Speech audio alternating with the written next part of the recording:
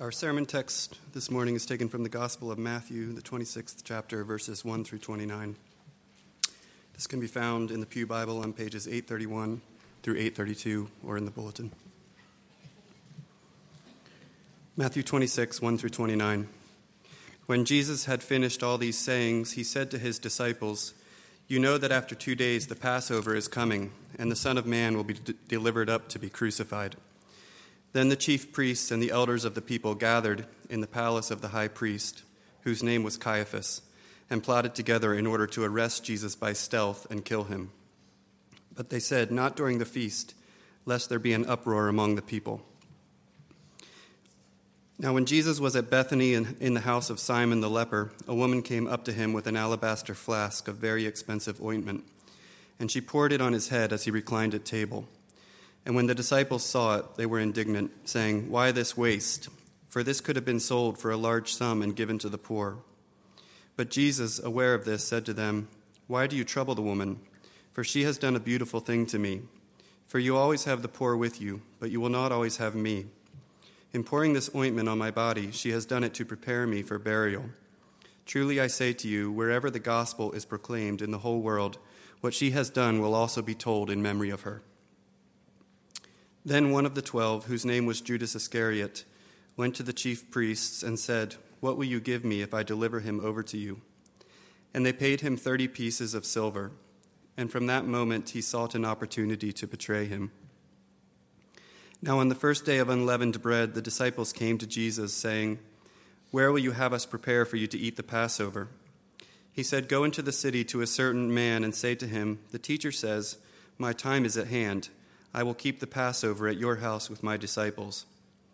And the disciples did as Jesus had directed them, and they prepared the Passover. When it was evening, he reclined at table with the 12. And as they were eating, he said, "Truly I say to you, one of you will betray me." And they were very sorrowful, and began to say to him one after another, "Is it I, Lord?" He answered, "He who has dipped his hand in the dish with me will betray me. The Son of Man goes as it is written of him, but woe to that man by whom the Son of Man is betrayed. It would have been better for that man if he had not been born." Judas, who would betray him, answered, "Is it I, Rabbi?" He said to him, "You have said so." Now as they were eating, Jesus took bread, and after blessing it, broke it and gave it to the disciples and said, "Take, eat, this is my body." And he took a cup, and when he had given thanks, he gave it to them, saying, "Drink of it, all of you, for this is my blood of the covenant, which is poured out for many for the forgiveness of sins. I tell you, I will not drink again of this fruit of the vine until that day when I drink it new with you in my Father's kingdom." The grass withers, the flower fades.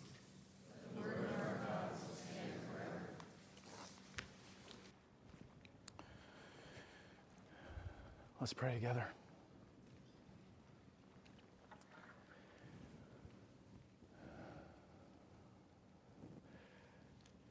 Lord, do we dare ask you to come now and wrestle with us through your word? Do we dare ask you to lay hold of us and master us by your strength through your word? Do we dare invite such an encounter? And yes, in Jesus Christ, we are bold to ask for this very thing because we know and believe that here is how you will make your face shown to us. We long for these minutes to be Peniel unto us, where we see your glory shining in the face of Jesus Christ. We who are Christ's people long for this because we know that as we behold his face, we are being transformed into the very same image from one degree of glory to the next, that this is coming about through the Lord, who is the Spirit. And we long for this same thing for those who are not yet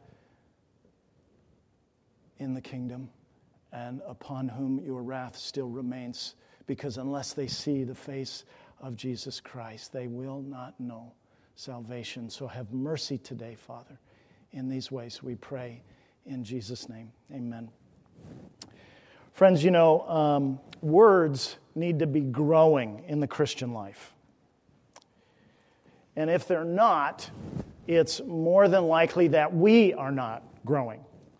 And what I'm talking about here is words like God, Lord, sin, grace, gospel, Father, and especially as we think this morning in preparation for the Lord's table, cross. Those words should be getting bigger. They should be getting stronger the longer you're a Christian. And in particular, with respect to the cross, a cross that isn't growing probably belongs to a Christian who isn't growing, and a Christian who isn't growing is a Christian who is not living according to the gospel and is in peril. So think about our favorite scientific object, the Hubble telescope. So we have the Hubble telescope now, which is a tool to observe the universe. And the more we observe the universe through the Hubble telescope, the more the universe grows, right? It gets bigger. It gets more complex. It gets more beautiful. But of course, what's happening is not that the Hubble telescope is actually growing the universe.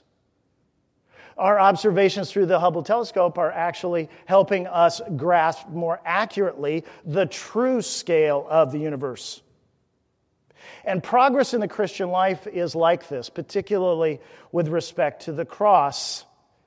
Our progress in the Christian life doesn't enlarge the cross. What enlarges, what grows, is our grasp of the cross's significance.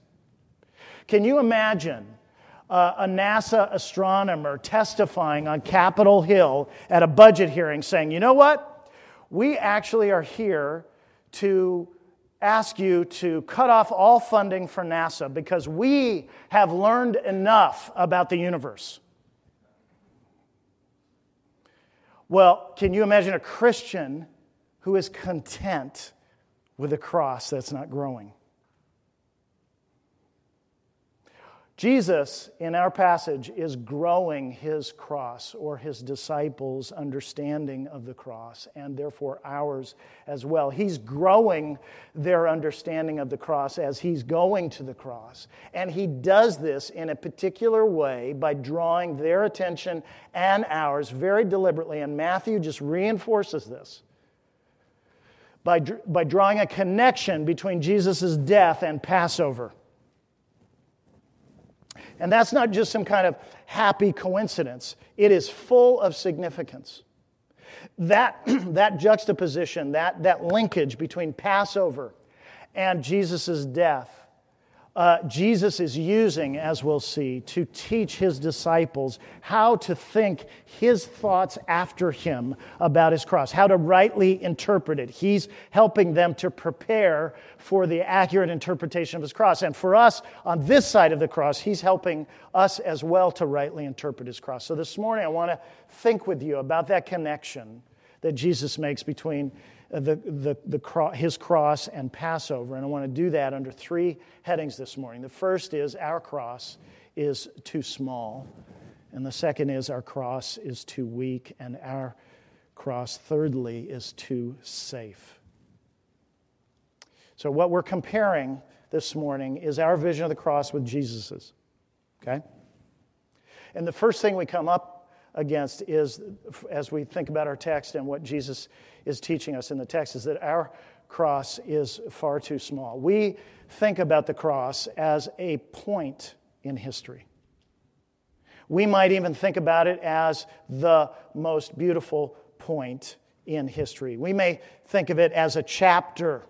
We may even think of it as the most important chapter. But Jesus thinks about his cross, as we see from the passage, on a totally different scale. For Jesus, his cross is not a point in history. It's not even the most beautiful point in history. For Jesus, as he makes very clear, his cross is the point of history. Not just his history, but Israel's history. Not just Israel's history, but the world's history. And not just the world's history, but our histories. Jesus has a very big vision of his cross, and he gives us 3 measures of the magnitude of his cross according to the meaning of Passover in the text. He does this in 3 interlocking ways. And the first one is that he draws a connection. We begin here.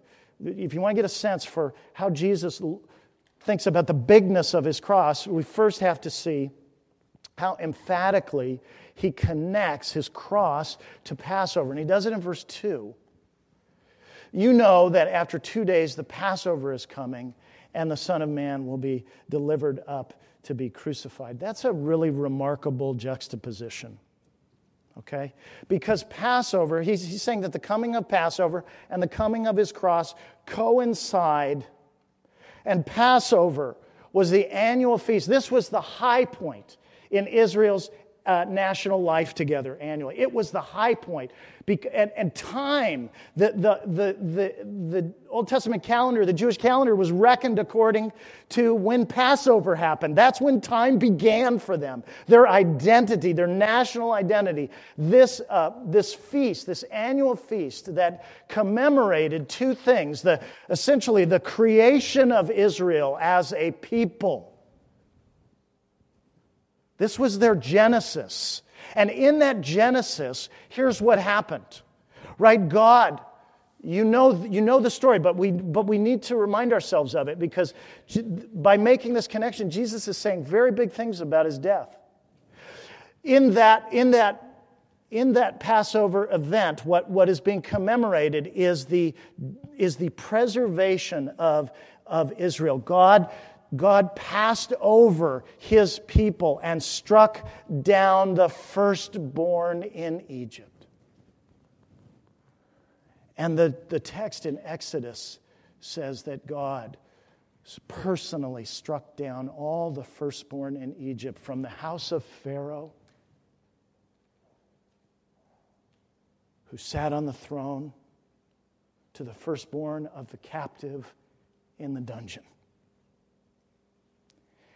God did that, passing over his people in order to secure their liberation.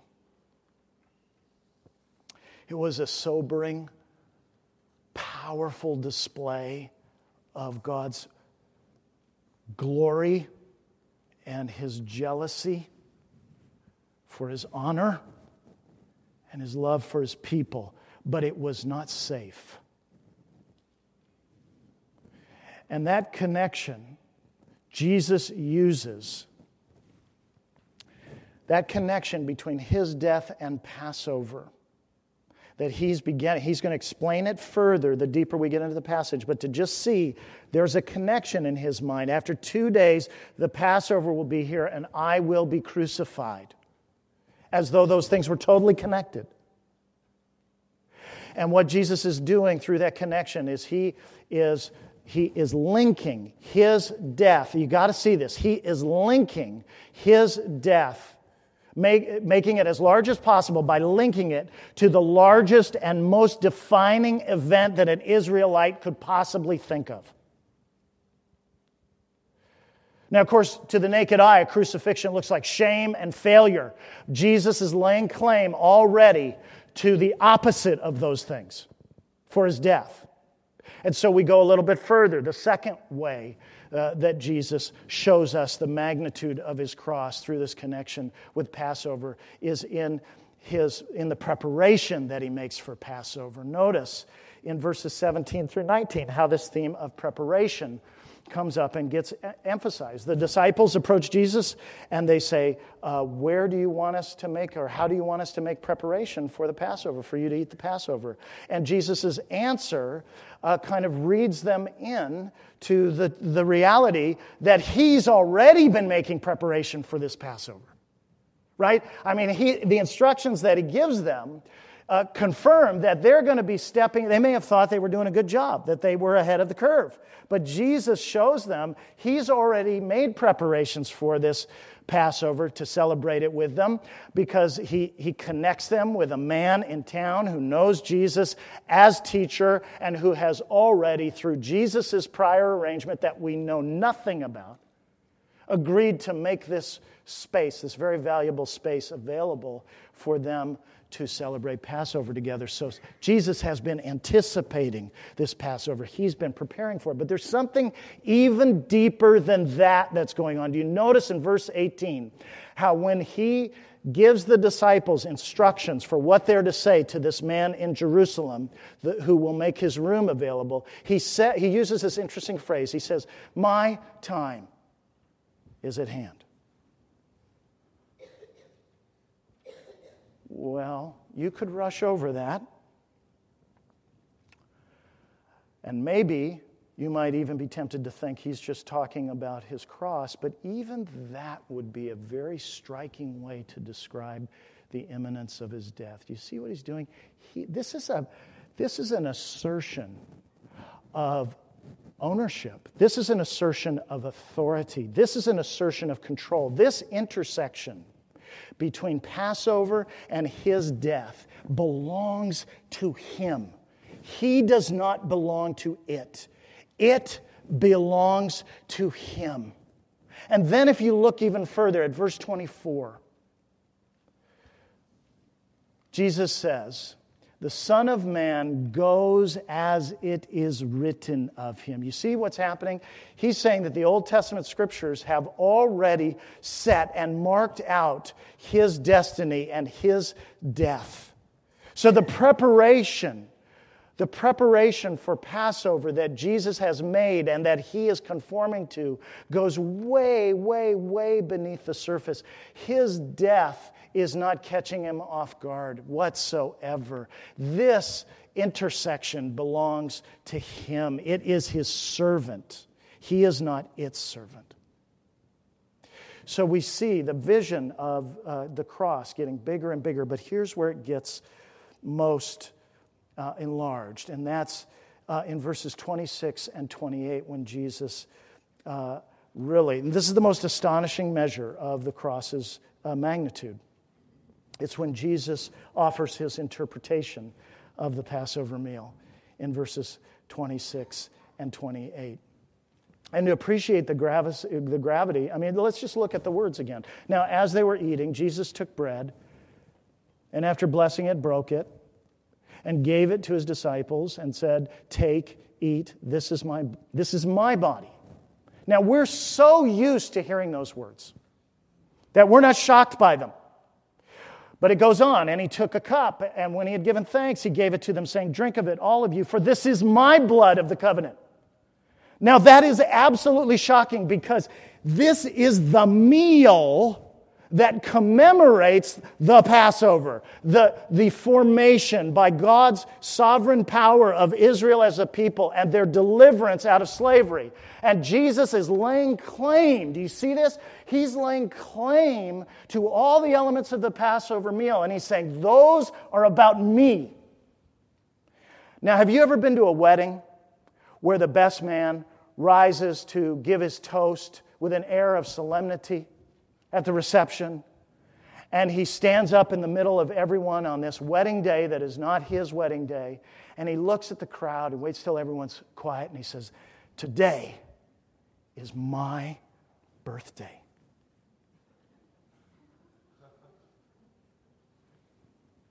I've never seen that happen. And that would be totally out of place, right? We would think that he was hijacking the significance of the day, because it's very clear that the wedding that's going on here is way more important than his birthday. Because the best man is a best man to serve right? This greater celebration. Well, Jesus is standing in front of in the midst of the constitutional meal of Israel. And he is presuming to be the authoritative, not just the authoritative interpreter of its meaning, but the embodied authoritative interpretation of its meaning. And there's only one being in the universe who would have the authority to do that. Yahweh. Something important needs to be seen here. If you get the order wrong, you won't understand the cross. Jesus is not taking meaning he's not borrowing meaning from Passover to fill his cross up with significance. He is taking the meaning of his cross to fill Passover up with its true significance. You see, I have a favorite commentator in the book of Matthew, and he just drove me crazy this week because every time he commented on verse, I'm not going to tell you who it is, Neener. But every time he wanted to talk about verses 26 through 29, he kept saying that Jesus was engaging in a creative reinterpretation of the Passover meal. And every place he did, about 4 or 5 places, in the margin of the book, I wrote, "No!" exclamation point, "No!" Because that is not what is happening. This is not a creative reinterpretation of the Passover meal. This is the authoritative interpretation of the Passover meal. That is his death, his willing, substitutionary, penalty-bearing death that achieves the exodus of his people. The Passover in the book of Exodus is the little p Passover. The exodus that is achieved out of Egypt through the Red Sea to Mount Sinai is the little e exodus, Jesus is saying. The big P Passover, the point of Passover, the point of Exodus, the big E Exodus, is found in his cross. We're going to celebrate the Lord's table. We celebrate this morning the Lord's Passover over his people. We celebrate the exodus that Jesus' death has secured for us, our manumission, our emancipation, our liberation from slavery to sin, which Jesus has purchased at the cost of his blood, and which he has achieved for us. Friends, our cross is way too small.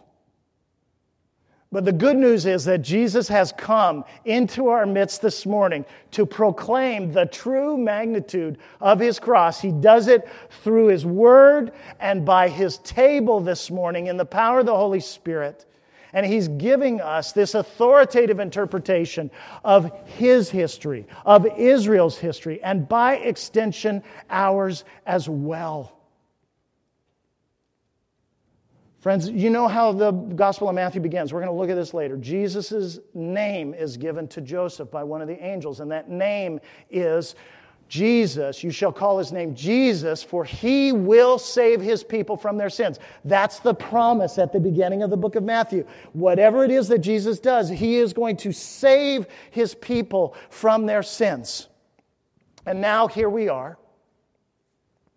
with this description of how he's going to do it. He's going to pour out his blood as the blood of the new covenant to purchase for many the forgiveness of sins. And now we're almost at the last chapter of Matthew, the Great Commission, where Jesus says that news is meant to be applied in the whole world.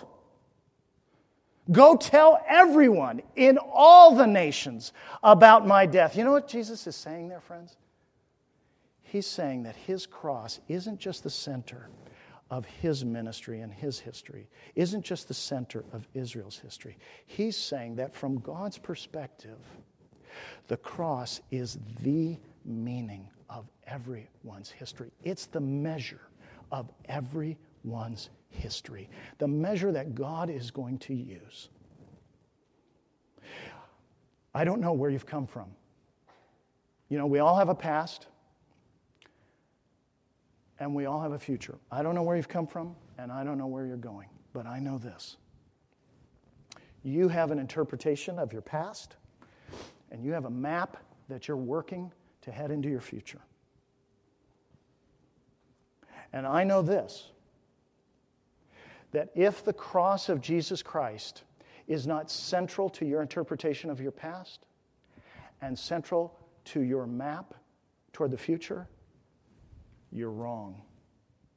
Because from God's perspective, the interpretation, the authoritative interpretation of every human being's past is that they have sinned and fallen short of the glory of God, and they need a Savior to redeem them, to bear the penalty of their sins in their place, to reconcile them to God, and that the only provision for that reconciliation is in the cross of Jesus Christ. So whatever strands there are in your past that may look incoherent, from God's perspective, they coherently cry out for the necessity and centrality of His Son's cross. And whatever plan you have for the future, friends, if the cross of Jesus Christ is not the center and guiding measure of your life going forward, then you do not have a map that is accurate, because it doesn't conform to God's vision of your future. And now that you and I have come under the information, the truth about the gospel, we will be measured by that cross. God's going to judge every human being according to that cross.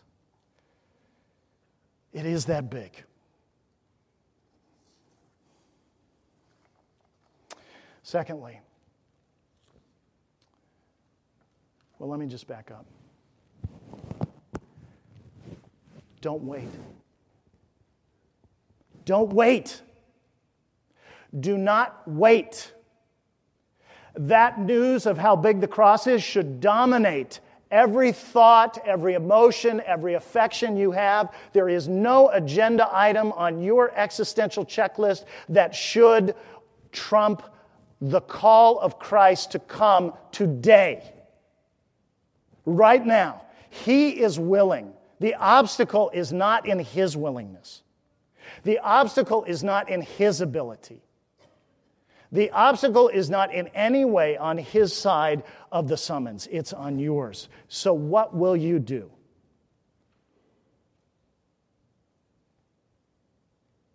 Do not treat the cross as if it were small, because it's not. Secondly, our cross is not only too small, it's also too weak. We not only shrink the cross, but we also weaken the cross. So we think of the cross as an offer, but Jesus knows that His cross is a consummated purchase. We think of it as an advertisement, as a billboard, but Jesus understands that His cross is an actual accomplishment. We tend to think of that what the cross proves is the potential availability of salvation to sinners. But when Jesus looks at His cross, He sees a cross so powerful that it actually tells the story of the certainty of salvation for certain particular sinners. We think that the cross shows that God is love in the abstract. But Jesus knows that He wielded His cross to deliver Himself up in love for concrete, particular sinners from every tribe and every language and every people and every nation in the world. That is exactly when the Apostle Paul looked at the cross of Jesus Christ, here's what he saw. He didn't see love for sinners in general. He saw love for Him. In the life I live in the flesh, I live by faith. Galatians 2:20, I live by faith in the Son of God who loved me and delivered Himself up for me. And when heaven looks at the cross of Jesus Christ in Revelation 5, it doesn't say, worthy are you to take the book and to break its seals, for you were slain and you advertised a salvation to people from that is potentially available to people from every tribe and tongue and language and nation on the earth. No, you purchased by your blood people from every tribe and tongue and language and nation on the earth, and you have made them to be a kingdom and priests to our God. See, that's how Jesus looks at his cross. That's what he sees. That's the measure of the strength of his cross. Think about it. Friends, when Jesus looks at his cross, what we see is the fact that sinners can be freed. But when Jesus looks at his cross, he sees a cross that declares that sinners have been freed. Have been freed. Now, I want you to think about this, friends. If the strongest words we can use to describe Jesus' cross are offer, potential, availability, possibility, or contingent, then Jesus' name is a lie.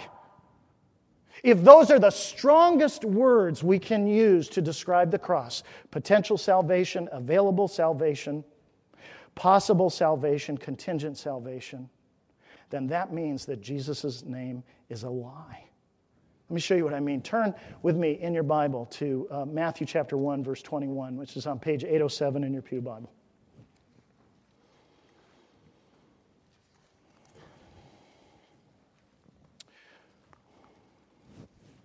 It's really the thesis statement, I think, for the Gospel of Matthew. I just want you to see the words. I know you know this because we mention it a lot in worship, but I want you to see the words. This is the angel speaking to Joseph, right? She will bear a son, speaking of Mary, and you shall call his name Jesus. Why? Why that name? For he will save his people from their sins. Now notice how certain and strong that promise is.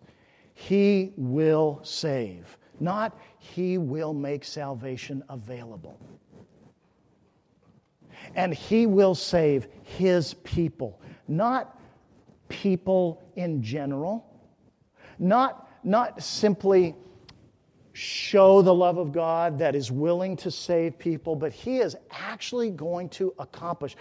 His mission will be, and he will succeed in it, his mission will be to save a people that the angel can already identify while he's still in the womb as his, before he's ever preached a sermon. Now that is a vision of a very strong cross. And if all we say about Jesus' cross is potential, if these are the strongest words, potential, available, offer, possibility, or contingency, then that name is a lie. But friends, it's not a lie. The name of Jesus is not a lie. The name of Jesus is the greatest promise that God has ever made. The name of Jesus is the greatest promise that God has ever made. He will save his people from their sins. Jesus means either Yahweh saves or Yahweh is salvation. Both work. And that is the greatest promise that God has ever made, and the cross is where he keeps it.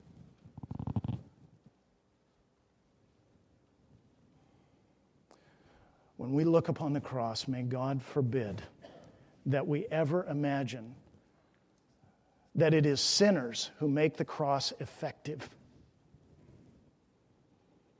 That it is sinners who ultimately wield its saving power. The saving power is not in the saving power of the cross is not in the hands of sinners.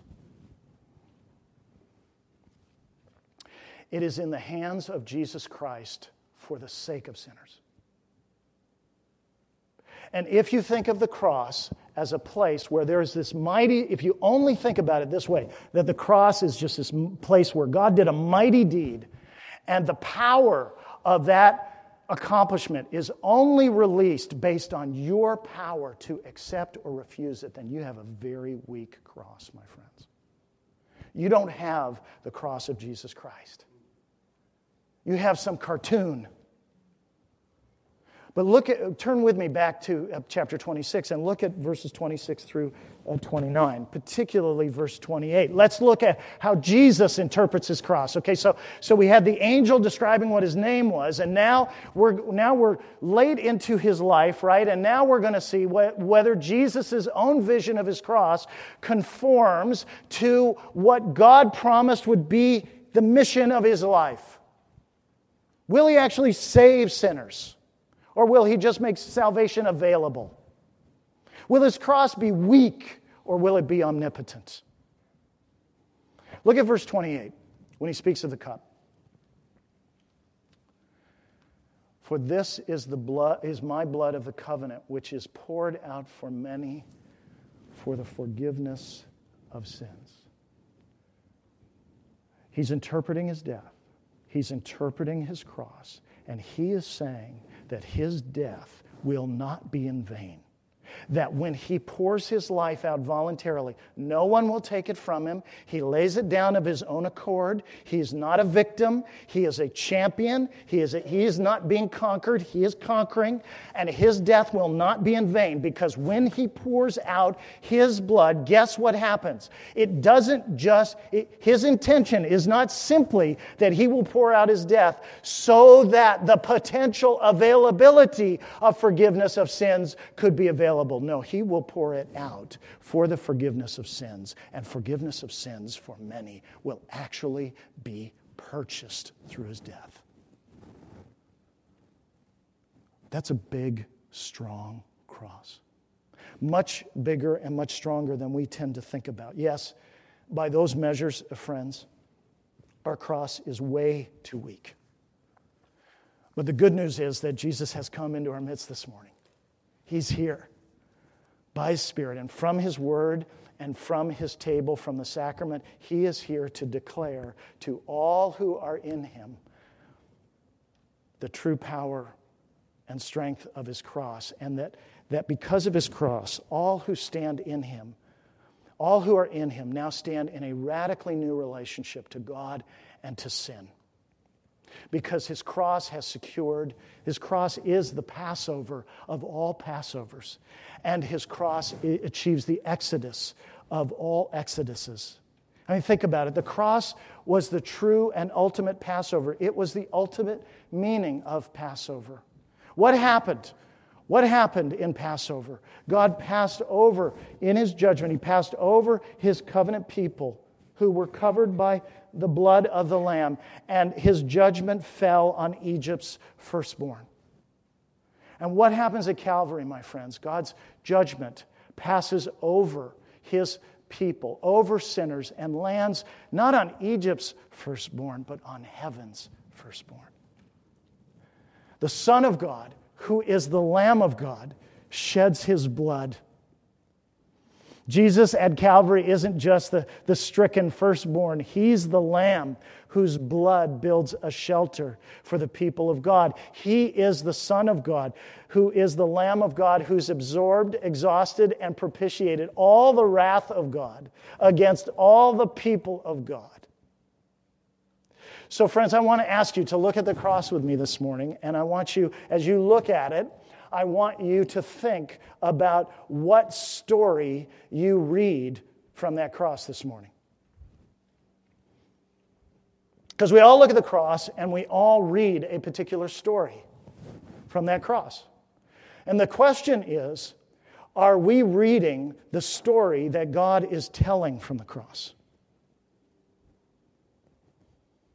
Because that cross is the story of the Passover.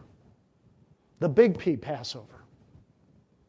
That cross is the story of the work of God in Jesus Christ to put forth a substitute, to bear the holy judgment of God against the sins of his people. You know, in Exodus 12, when God gives instruction to Israel, one of the things he says, after he gives the instructions about how the blood of the Lamb is to be spread on the lintel of the door, he says this. It's really shocking when you think about it. He says, "The blood shall be a sign for you." I thought the blood was a sign for Yahweh. But that's not what Yahweh says. He says, the blood shall be a sign for you. And then he gives the meaning. A sign of what? That when I see the blood, I will pass over you, and no plague will befall you to destroy you. God doesn't need to see the blood per se. God is saying that the blood is a sign for the Israelites, so they know that what the significance of that blood is that God has passed over them in His judgment and caused that judgment to fall somewhere else. So friends, you see what the pastoral power of the cross is? God, when we look at the cross, I keep pointing it to it there. It's not a relic. That's just an illustration. When we, so forgive me, okay? When we look upon the cross as it is set forth for us in God's Word, it is a sign for us from God that He has passed over all who trust in Christ. His judgment has passed over us and landed on Jesus Christ. Fully, finally, answering for all sins, past, present, and future, for all who will ever repent of their sins and trust in Christ. Friends, do you realize, when you look at the cross, my friend, do you read the story that all of God's judgment against you for your sins passed over you 2,000 years ago and landed in its holy fury on Jesus Christ? Because that's the story that God is telling from the cross. There's another story that He's telling from the cross this morning, and that is the story of an Exodus, the ultimate Exodus. Jesus didn't die on the cross to draw us a map to freedom. He didn't die on the cross to promise us the availability of future liberation.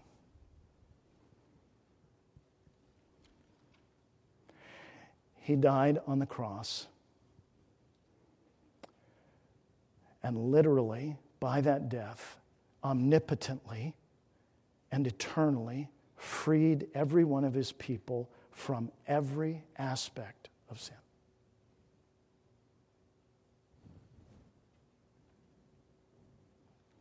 Sin's penalty, sin's power, sin's presence. Your liberation, if you're in Christ or you come into Christ today, your liberation from all those aspects of sin, its penalty, its power to dominate you, its presence, all of that has been purchased for you in full by Jesus Christ at Calvary 2,000 years ago. That's the story that God is telling from the cross of His Son. Is that the story that you're reading? I mean, think about it, friends. We all know Romans 8:1, right? There is therefore now no condemnation for those who are in Christ Jesus. Why? Verse 2, for the law of the Spirit of life has set you free in Christ Jesus from the law of sin and death. Not will set you free, has set you free from the law of sin and death. You are not a slave anymore. If you are in Christ, you are not a slave. You have not received, Romans 8:15, you have not received the spirit of slavery to fall back again into fear. But you have received the spirit of adoption as sons by whom you cry out, Abba, Father. Not you will receive the spirit of adoption as sons. You have received it. You have the spirit of emancipation in you if you have been emancipated by Christ. Today, you are not a slave, which is why Paul says what he says in Romans 6:14, right? For sin will have or shall have no dominion over you, for you are not under law, but under grace. Oh, friends, when you and I look at the cross this morning, are we reading the story from the cross that God is telling? Or are we imagining something far too weak? From the cross, about his cross, through his word, in the power of the Spirit, through his table, Jesus is saying, as I was bearing your sins, he's saying this to his church, as I was bearing your sins in my body on the tree, I was bearing you on eagle's wings to bring you to myself, to free you. I was freeing you.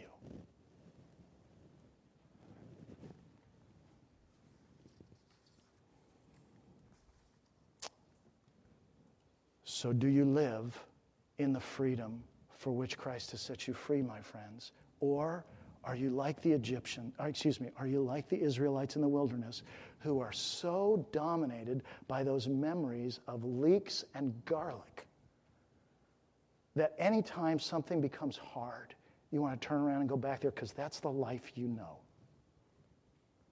You know, we're all addicts to sin. And we think like addicts. And the way addicts think is they think that the thing that is killing them is actually their only viable survival strategy.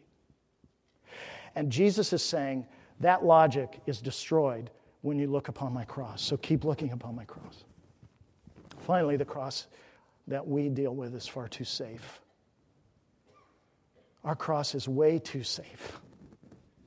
Our cross has been tamed and domesticated. It's a model of politeness. It has good table manners. It always uses an inside voice. It never interrupts us. It never barges into our conversations, never asserts itself, never turns the conversation into an uncomfortable direction, never speaks unless spoken to, never contradicts us, and never imposes demands on us. It's just kind of there as a security blanket, as a good luck charm. But you know, the real cross, once you leave cartoon land, once you leave Main Street of the Magic Kingdom and you step out into the real world that is measured by the cross of Jesus Christ, what you discover is that the real cross is not safe at all. It's not safe. It purchases safety for us, but it is not safe. And I know I need to explain that. And I think the best way to explain it is by thinking a little bit more about the connection that Jesus draws between his cross and Passover, his cross and the Exodus in our passage. I mean, what we discover is that Jesus' cross isn't tame. Jesus' cross is ferocious. It's ferociously jealous. Think about Passover and the Exodus. Those were not safe. I mean, you just walk yourself, read Exodus and read through the plagues and read through the final plague and read through the night of Passover and read through the passage through the Red Sea. Read through those things and keep asking yourself, is this safe? Would this have felt safe? Yes, it's purchasing my freedom, but is it safe? And it would never feel safe. And you know what wasn't safe about it? It wasn't safe because of the God who was in it. I mean, think about it. How would you feel if the God who destroyed Egypt through the plagues was calling you into relationship with him?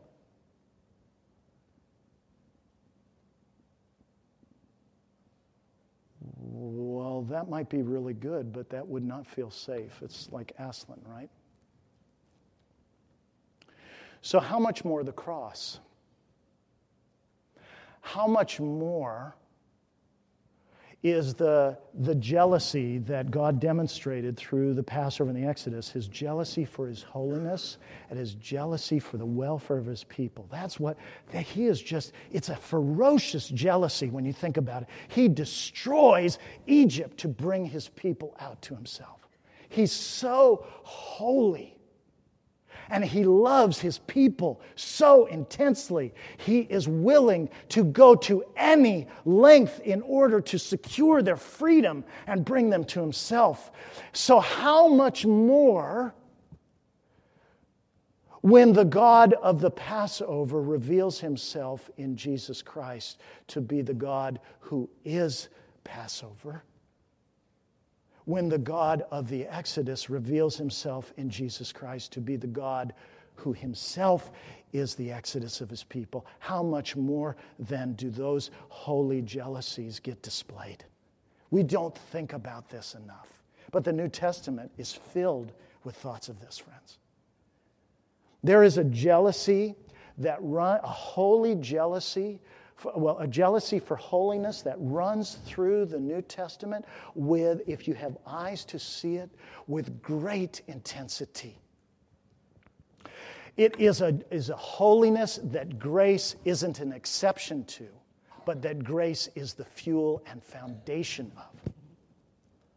Grace is, Charles Spurgeon said that grace is not the handmistress of sin. Excuse me.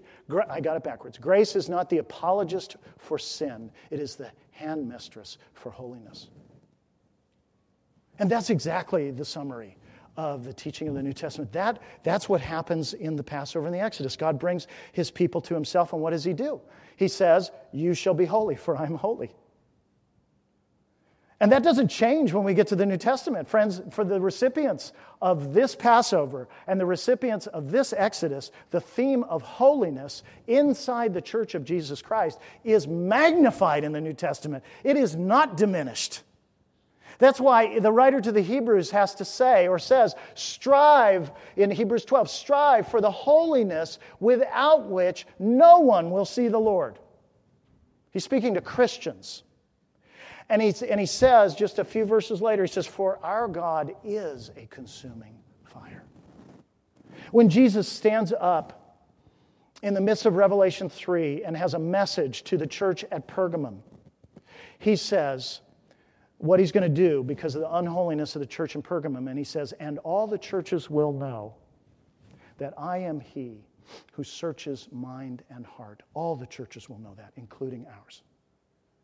Oh, friends, do not think that holiness does not matter. Jesus Christ is searching every mind and heart in this room, and he is jealous for the fruits of his Passover and his Exodus in the lives of every one of his people. Did you hear our call to worship this morning from 1 Peter? You shall be holy, for I am holy. That is why Darren's going to fence the table this morning. That is why in the church in Corinth, there were people dying for trivializing the Lord's Supper. That's why Ananias and Sapphira died in Acts chapter 5. But there's another side, and it is the love, this ferocious love. See, because God didn't just exhibit his holiness in the Exodus and the Passover. It's not just his holiness at the cross. I mean, how holy must he be, my friends? I mean, we should know better than anyone else how holy God is, because it took nothing less than his Son's incarnation and crucifixion in order to answer for the sins of his people. We know better than Israel did. And how much better we know his love and his ferocious jealousy for our eternal welfare because of the cross. Here is a love that pursues, that spares no expense, that goes to the end, that never relinquishes, that never compromises, that never gives up, that never lets go. Here is a love that for our good pursues us all the days of our lives. And while it is the best of all loves, it is not in any sense safe. Oh, to be loved like that. To be loved with a love that is never indifferent. To be loved with a love that isn't superficial. To be loved with a love that holds nothing back, that imposes no limits on itself. My friends, that is paradise and our greatest terror at the same time. Because you cannot be the recipient of that kind of love and not be changed. You cannot be the recipient of that kind of love and imagine that you can impose boundaries on it, either on what it will do for you or what it will require of you. And so, friends, may we see, and may God grant that we will see a cross at its true size this morning, at its true strength, and its true fearsomeness. Because a cross that is safe is a cross that can't save. Let's pray. Lord, we come now and we acknowledge that for all of us,